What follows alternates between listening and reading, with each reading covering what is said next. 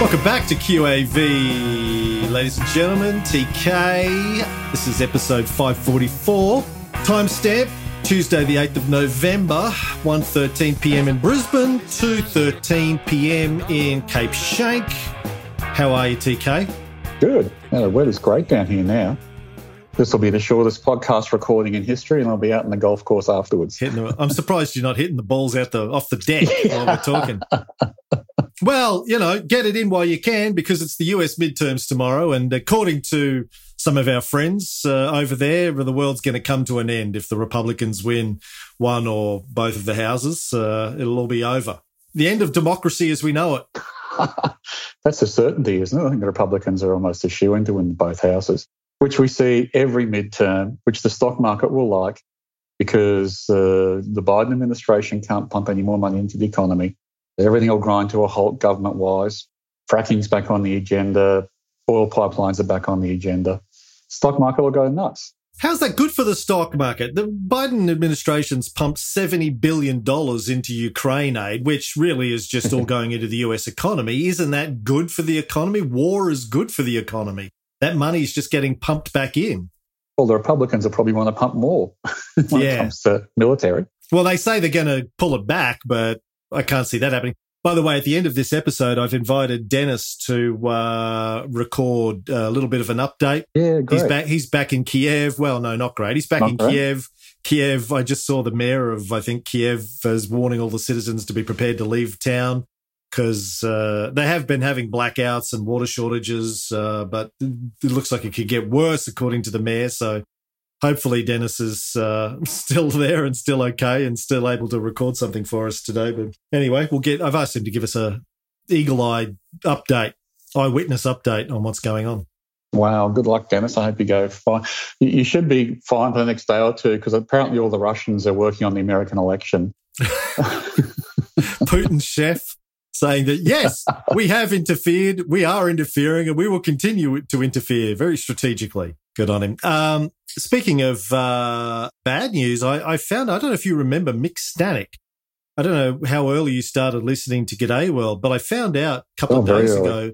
Well, the guy I started podcasting with, my original co-host, Mick Stanek, back in 2004, we started G'day World, the first Australian podcast. A few months later, we started the Podcast Network, the first Australian first podcast network in the world.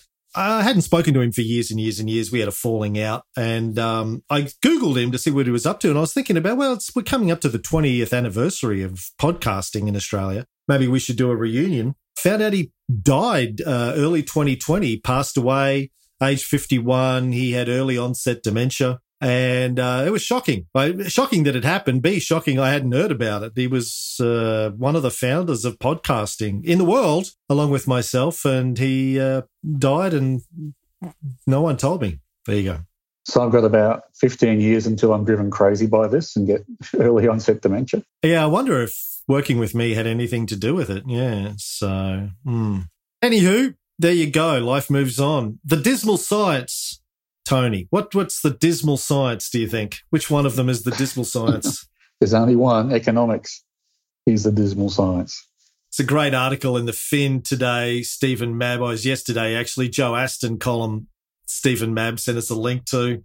I'm going to read it because it's fun. I think our audience will like it. Commonwealth Bank of Australia Chief Economist Stephen Halmarick had some pungent feedback for the Reserve Bank of Australia last month. In a research note released on October 28th, he portrayed the institution as a closed shop, recommended an overhaul of its board structure to include external economic expertise, and in relation to Philip Lowe's unfortunate declaration that interest rates would remain at the emergency setting of 0.1% until 2024, said the RBA's forward guidance should never be calendar-based, either implicitly or explicitly.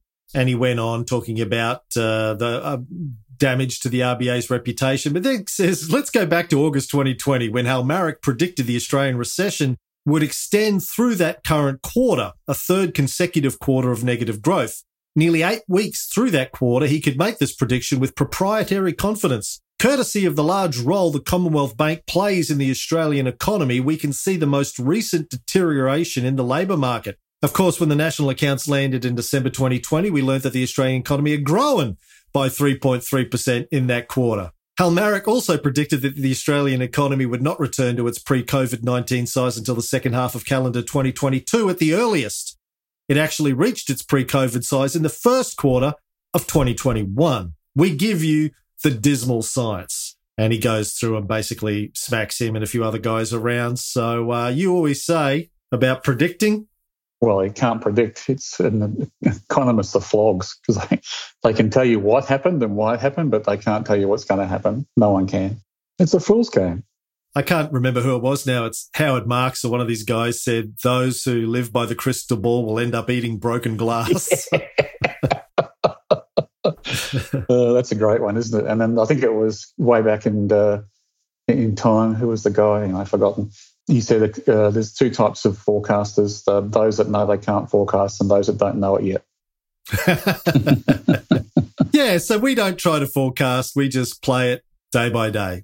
Yeah, exactly. I mean, just think about the logical fallacy here. If anybody could forecast, if they could do it accurately, why the fuck are they working for the Commonwealth Bank? Seriously, why don't they own the Commonwealth Bank? Right? Yeah, good point. They'd be selling their tips for $1 million, $1 billion. Yeah, or just backing them themselves. Just investing. Yeah. Oh, well, I've got another AFR article I'll read a little bit later on. But before that, let's do a portfolio update. The QAV dummy portfolio, been running since the 2nd of September 2019. Last week on the show, we talked about benchmark. Stephen Mabb again had suggested we change to the BetaShares 200 ETF, which we did, and you didn't like it, so I changed it back to the SPDR 200. Now, I remember last week when we were doing this segment, our portfolio since inception was up about 15-16% versus the ETF, which was up 1% for the same period. And I was like, well, that's obviously wrong. Yeah. That's broken. So I switched it back to the SPDR 200 fund as the benchmark. Today, since inception, our portfolio, according to Navexa, is up 17.00% per annum, CAGR, versus the SPDR 200, which is up 0.62% per annum over the same period. It's even worse or better, depending on which way you look at it. Yeah, I think SPDR 200 is probably not an accumulation index fund or accumulation benchmark to use. So it doesn't include dividends. I'm not 100% it is, sure. Though. You think it is? Oh, well, I looked this up when I was talking to Stephen about this a week or two ago. I'm pretty sure. Let me read what it says in InvestSmart. This is STW is the code for this. Sorry. STW does. You're right. We right. set that. Oh, so you've gone back to STW. Sorry, I thought you were using something else. No, it's STW that I'm using. STW does include dividends, yeah. We're outperforming it by roughly 17 times. Well, we should just pack up and, stop giving tips. just keep backing ourselves because we are predicting the future, baby. Like, how can that possibly? Like, our goal is to beat the market by to beat it by 2 times. We're currently beating it by 17 times. That's never happened in the 3 years we've been doing this. Normally, we've been 3 times a lot in the last year since the collapse, but 17 times doesn't make any sense, does it? No, it's ridiculous. It's got to be like a short-term horizon or something that's causing the problem. Or Navexa's coding. CAGR could be wrong because you said it was 15% last week and now it's 17%. That sounds a bit fishy as well. It's gone up 2% per annum in the last week. But even if it's 15%, your point still holds. It's outrageous. I mean, well, look, we're good. You're good. The system's good. Don't get me wrong. But like, most people wouldn't believe us if we said on average we beat the market by 2 times, let alone by 17 times. That's just ridiculous. I think the problem is that the market's using too many economists to forecast where to invest. They're listening to the guy from the Commonwealth Bank. Yeah, that's right. Anyway, whatever it is, we're doing okay, I guess. In fact, we're doing okay across the board. Like for since the market crashed in April, there was a period there where I was saying, well, we're underperforming the market. We've been underperforming the market. That has changed. We're no longer underperforming the market.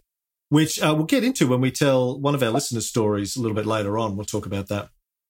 Speaking of things that have changed, gold is a buy again, I think, TK. Have you had a look at the gold chart in the last day or so?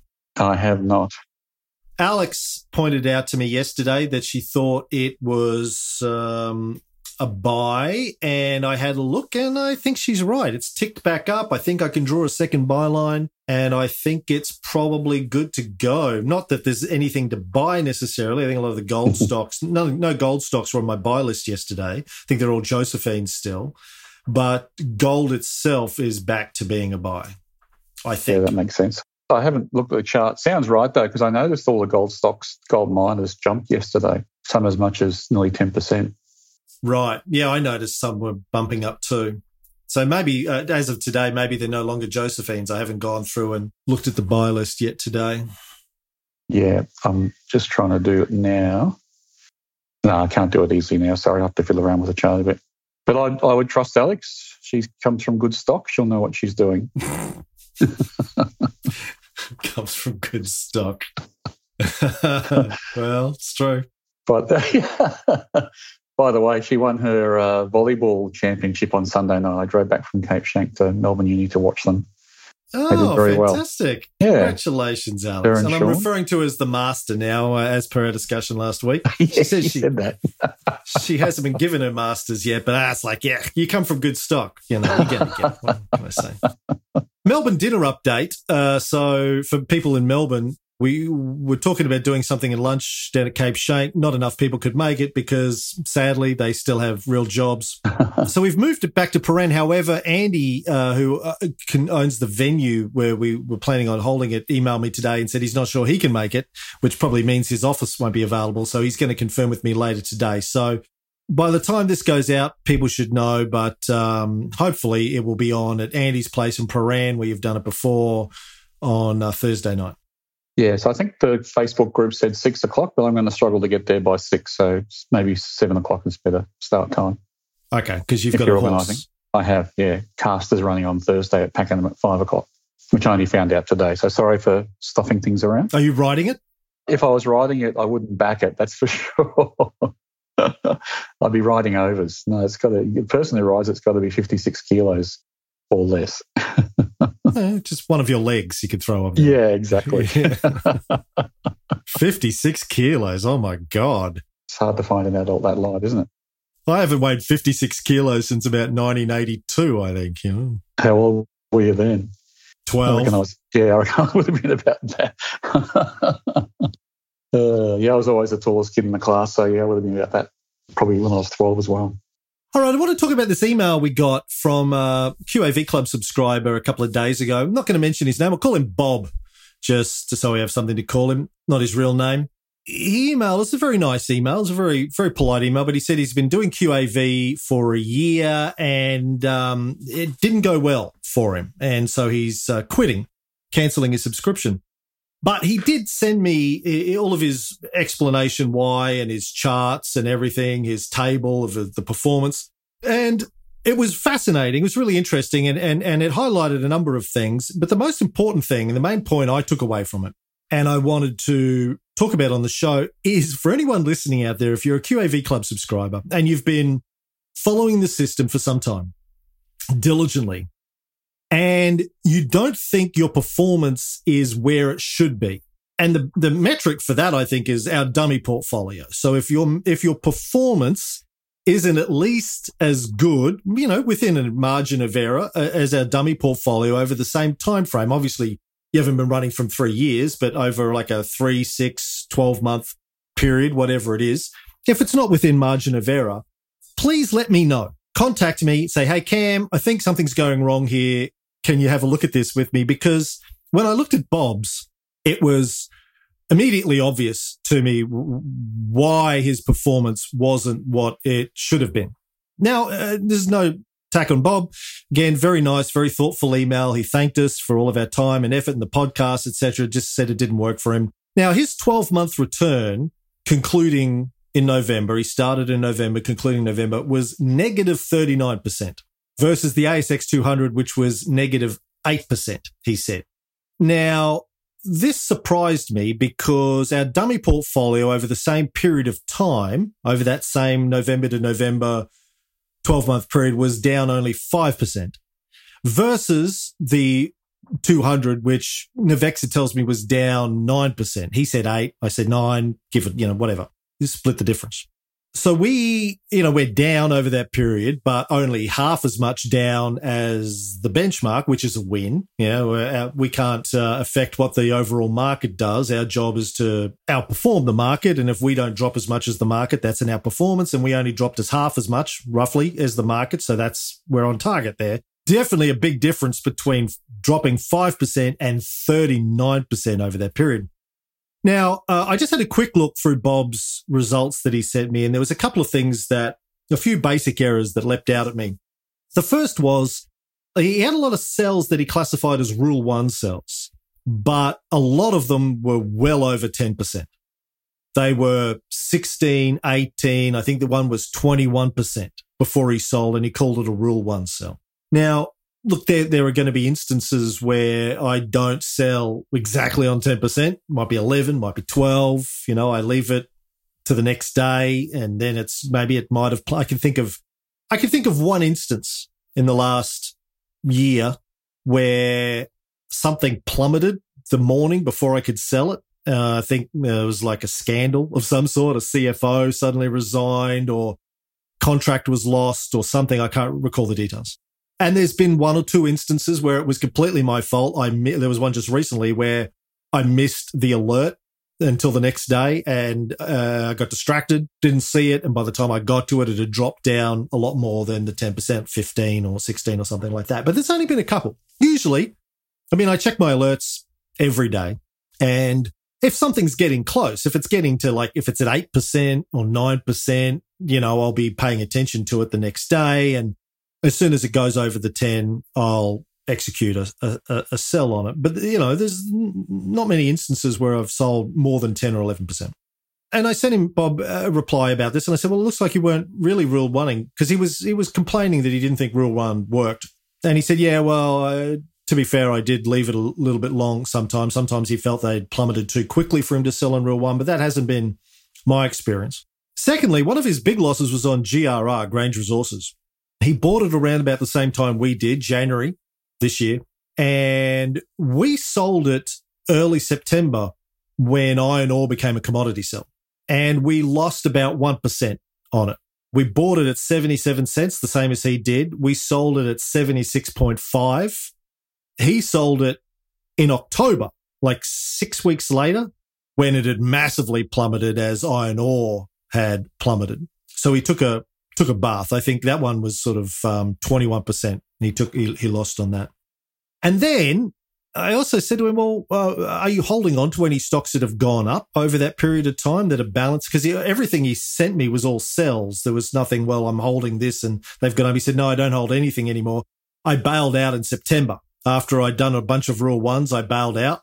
Now, go look at the All Ords for the last 12 months. The bottom of the All Ords was September, and then in October and November so far, it's been a choppy upturn, but it's been an upturn. It was quite a significant upturn in October, November. So by bailing out 10 months into his 12-month experiment, he happened, unfortunately, to miss the last 2 months of rebound in the market as well. And, you're always banging on about staying fully invested because you never know when it's going to turn around. You can't predict it unless you're the chief economist of the Commonwealth Bank. You can't predict it. You sure that's not Bob's actual day job? If it's not, he should apply for it. Yeah. Well, that's called capitulation, though, Cam, isn't it? Like the hour gets so dark before the dawn that he's sold and packed up and gone home. And then, of course, the market turns. And again, I'm not having a go at Bob. No. I understand. It's been a brutal year for investors, and particularly new investors who don't have the benefit of... Well, we're playing with house money, right? Even in the dummy portfolio, it's been up long enough so that even though it's been down in the last 12 months, it's been with profits that we've been playing with. We haven't been losing our original capital. Yeah, a year ago, we were up like 40%. Now we're up 17%. So, it's come back a long way, but, that's That's how it works, right? We go up, you go down, balances out over time. It is how it works. But the psychology comes into it. So I understand where Bob's coming from. He's given it a go. It's a particularly bad time to start. Market's been going down, interest rates rising, blah, blah, blah, turbulence, Ukraine war, choppiness, and it hasn't worked for him. And look, it's not going to work for everyone, Cam. You're pointing out that he perhaps wasn't as diligent as someone who's going to adopt QAV needs to be. That's going to be an issue, and it's not going to be for everyone. So he may be doing the right thing. If he can't master the process, monitor the alerts, be diligent in selling, and then staying in the market, then he's better off probably not doing it himself. Or the alternative is using something like QAV Lite to get a regular update on what to do. Yeah, and even that requires selling when I send out an email saying it's time to sell, or buying when I say it's time to buy. You have to follow the system. But like the system is only as good as the people who follow the system. It is, I know there is a bunch of rules. There's a learning curve. We all make mistakes. I continue to make mistakes. As I said, just recently I missed a sell alert. Me too. We all make mistakes, even TK, and he's part machine. And the other part's ice. Washing machine. What kind of machine?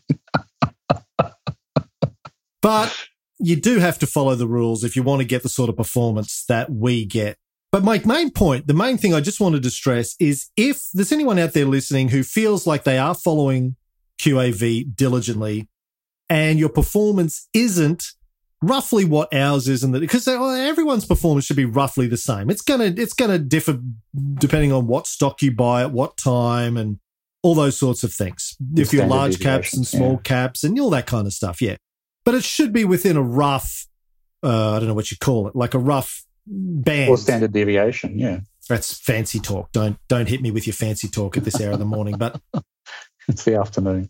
Yeah, don't kiss me with that mouth. But sorry, it's all about talking about strippers off air before the show. My boys are in Vegas at the moment, and I've been hearing some horrifying stories that I was sharing with Tony. I'm not going to share on the show because, we don't know who's listening, sensitive stomachs and that kind of stuff. I don't know whether or not you've just eaten. But let me know. And to Bob's credit, Bob had emailed me a lot over the last year and asked a lot of questions and questioned Rule 1, and we've asked a lot of his questions on the show. He was skeptical about Rule 1. Now I know why he was skeptical about Rule 1, because he wasn't actually doing Rule 1 properly, and yeah. But that's the thing. I'm just saying to everybody, please, and look, I say this to everybody who signs up. I say, I'm here to help. Email me any time of the night or day, any question. That's what I'm here for. That's my job, is to answer your questions and help. But please, please, please, if you don't feel like your performance is where it should be, don't keep losing money and then capitulate and then say QAV doesn't work. Email me and let me see if I can figure out where you're going wrong. Because look, here's the thing. I'm an idiot. Anyone who's listened to this show for any period of time knows that, particularly when it comes to investing and economics and the market and spreadsheets, I'm as dumb as they come. But it works for me because I can follow a system.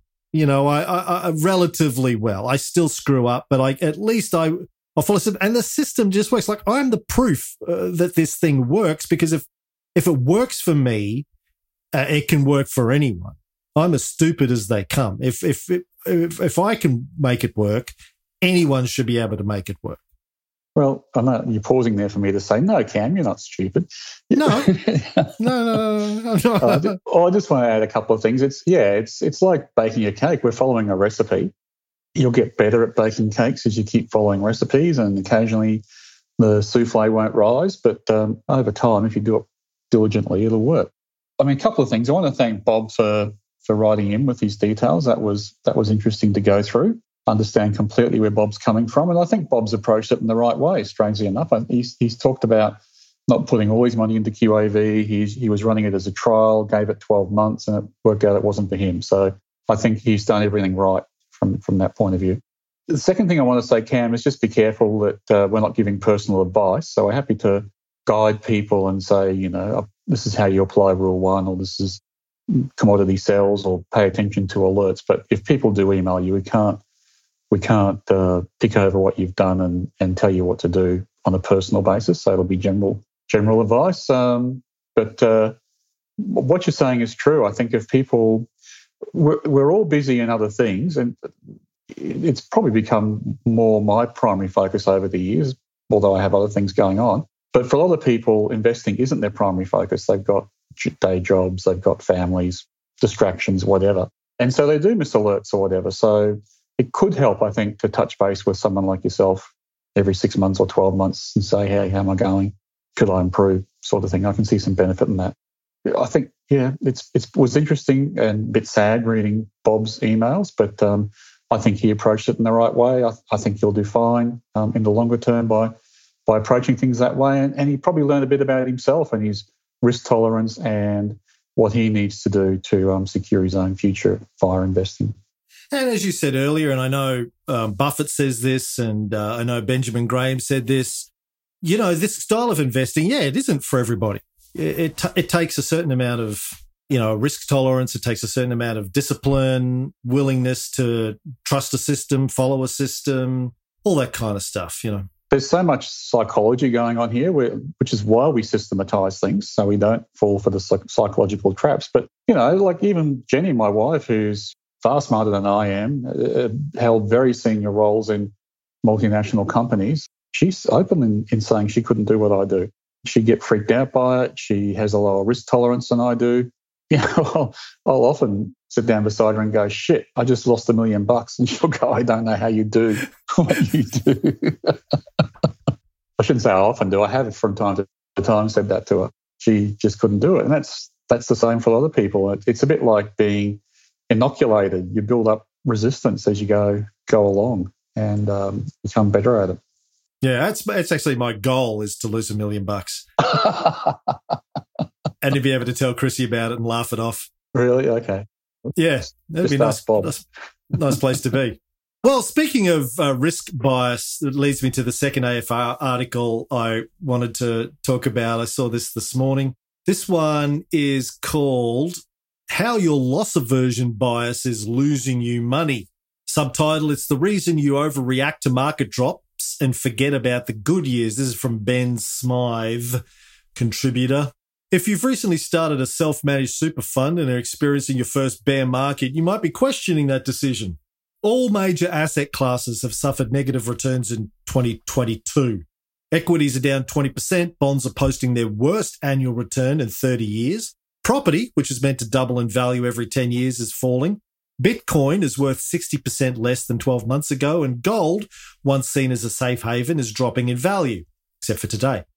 In these unusual times, the next logical question is, when will returns turn around? Just ask the chief economist at the Commonwealth Bank and then do the opposite, he says. No, I'm kidding. He doesn't say that. That's what I inserted. Forecasting the future when it comes to investment markets sits within the storytelling realm. It's great to hear and read what the experts predict will happen next, but the evidence shows that these papers and reports should really be filed in the fiction section. What SMSF investors can do is to be more aware of their investment biases, which, if managed and minimised, can save them a lot of money. Identifying behavioural challenges can stop you making an impulsive decision that could take years to correct. History shows that over the long term, the stock market averages a negative return once every 4 years. Investors often forget that what this means is that 3 out of 4 years are then, on average, providing positive returns. For example, the US S&P 500 index is down about 20% for the 2022 calendar year. However, consider previous returns of 29% in 2021, 18% in 2020, and 32% in 2019. The average return for the US S&P 500 index over the past 5 years, including 2022, is still averaging a little over 10% a year. Why then do investors panic when that negative year hits? The reason that positive returns of previous years are often forgotten when markets fall is because most investors have what is called a loss aversion bias. Daniel Kahneman, the Nobel Prize winner known for his work on the psychology of judgment and decision-making, notes that investors tend to experience twice the amount of psychological pain from losses compared with the psychological pleasure from gains. Pretty sure you've mentioned that statement from Daniel Kahneman in the past on multiple occasions. Hurts twice as much to lose money as it feels good to make money. Which is perverse, but it's true. Yeah. Essentially, this means that you feel the pain of losses in your portfolio much more than you enjoy the good years. In the good years, you expect the market to deliver positive returns. But when markets fall, you beat yourself up and convince yourself that you should have seen this coming and done something to mitigate the paper loss. This then leads to the next bias when markets are falling, and that is an action bias. This means that investors believe that taking action will improve their overall investment return. When markets are falling, this becomes more pronounced because, coupled with a loss aversion bias, investors feel compelled to act to stop the pain. Whether this action is trading in and out of asset class positions or cashing out completely, the evidence is clear in almost all cases that reacting to falling markets by taking such actions will not result in higher investment returns. The do-nothing advice in times of volatility should be seen as a positive action based on the information and evidence rather than a negative action by someone who can't forecast the future. Superannuation by implication is a long-term game. What we do know is that investment markets provide great returns for long-term and patient investors by getting out of the way of the market and being alive to the inherent investment biases that we all face. You will give yourself the best chance to enjoy these positive years and rationally interpret the negative years. Ben Smythe is a partner and principal advisor of Minchin Moore Private Wealth, not associated with Tim Minchin, who's the focus of Australian Story this week. Read a little bio on him in the ABC this morning. Fascinating. Really interesting story. Fascinating guy. Still married to his high school sweetheart. Well, I mean, great article. Thanks for reading it out. And I like some of the phrases like, don't get in the way of the market, just stay out of the way of the market.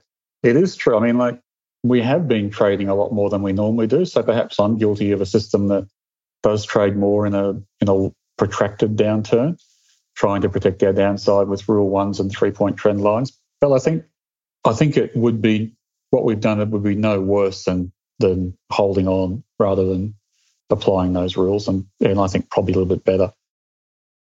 Hi, everyone. Dennis, the editor here. Cameron suggested I record you a small update on how's things going on right now in Kiev. I always appreciate the opportunity to reach out to an audience and share some information about Ukraine.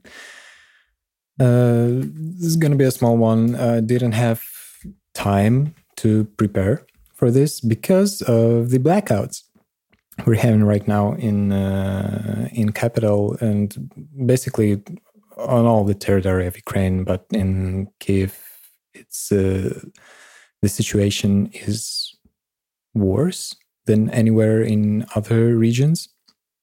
I know there's been information from our mayor saying that they're gonna plan out the evacuation from Kiev, but that's just the words were twisted a bit, just like it always happens with the media. Right now, nothing like that is gonna actually happen. It's just the thing they plan to do in case things are gonna get much, much worse. Right now, it's manageable, and life here is kind of exotic, should I say. With these blackouts, it's really hard to plan anything ahead of time. But we're holding up, still fighting, still holding up. The one point I wanted to bring up is that I know the news about the war and the news about this whole situation can be frustrating. They can take up a lot of strength to actually deal with them, with those news. And I wanted to say that we here in Ukraine, unfortunately, we don't have a chance to take a break from any of these news, any of these tragedies happening almost every day. But you can take a break. You can live a normal life. You can ignore the news, and that's perfectly fine. I just wanted to say that if you feel the need to ignore it, if you feel the need to restore from all the informational noise about this, please feel free to do so, because we can't and you can take a rest, but please come back to us after you took a break from all of this, and just drop a couple of words of support on Twitter or anywhere, or any of your Ukrainian friends. I promise they will appreciate this. I will appreciate this every time I see people from abroad just like verbally supporting us. It's so much helpful. It really helps us a lot emotionally to hold up. So yeah, thank you very much. Thank you very much for your attention. Thank you for sticking around till the end, and thank you for supporting us in any of the possible ways. And that's the end of the free episode of QAV for this week. If you're a new listener, I just should let you know how this works. So we have a free episode every week, runs for about half an hour. We have a premium episode also every week. It goes for another 30 to 60 minutes, depending on how many questions we get. It's where Tony answers questions from our club members. If you want to check out the premium episodes and all the other benefits of being a QAV club member, which is access to the checklist and the Bible and the private Facebook groups and the other comms channels that we have, invites to the dinners, Zoom calls, etc., just sign up for the 2-week free trial and check all that stuff out. You can do that at qavpodcast.com.au. Look for the free trial button there. And if you like the idea of value investing QAV style, but don't feel like you have the time or resources to learn how to do QAV for yourself, think about signing up for QAV Lite. That's our relatively new service where we send you the stock tips every week, and then we also monitor those stocks in a portfolio, and if they become a sell, we email our QAV Lite members and tell them that it's time to sell that stock and what to replace it with. Check that out too. It's sort of a low effort way of doing QAV. Still better if you know how to do it yourself, I think, because Tony could get hit by a bus and then where are you? But, while he's not, we can do this. So check that out, qavpodcast.com.au/light, LIGHT. That's it. If you don't want to sign up to any of those, just keep listening to the free episodes. And if you have any questions, shoot me an email. You'll find that on our website too. All right, have a great week and good luck with your investing.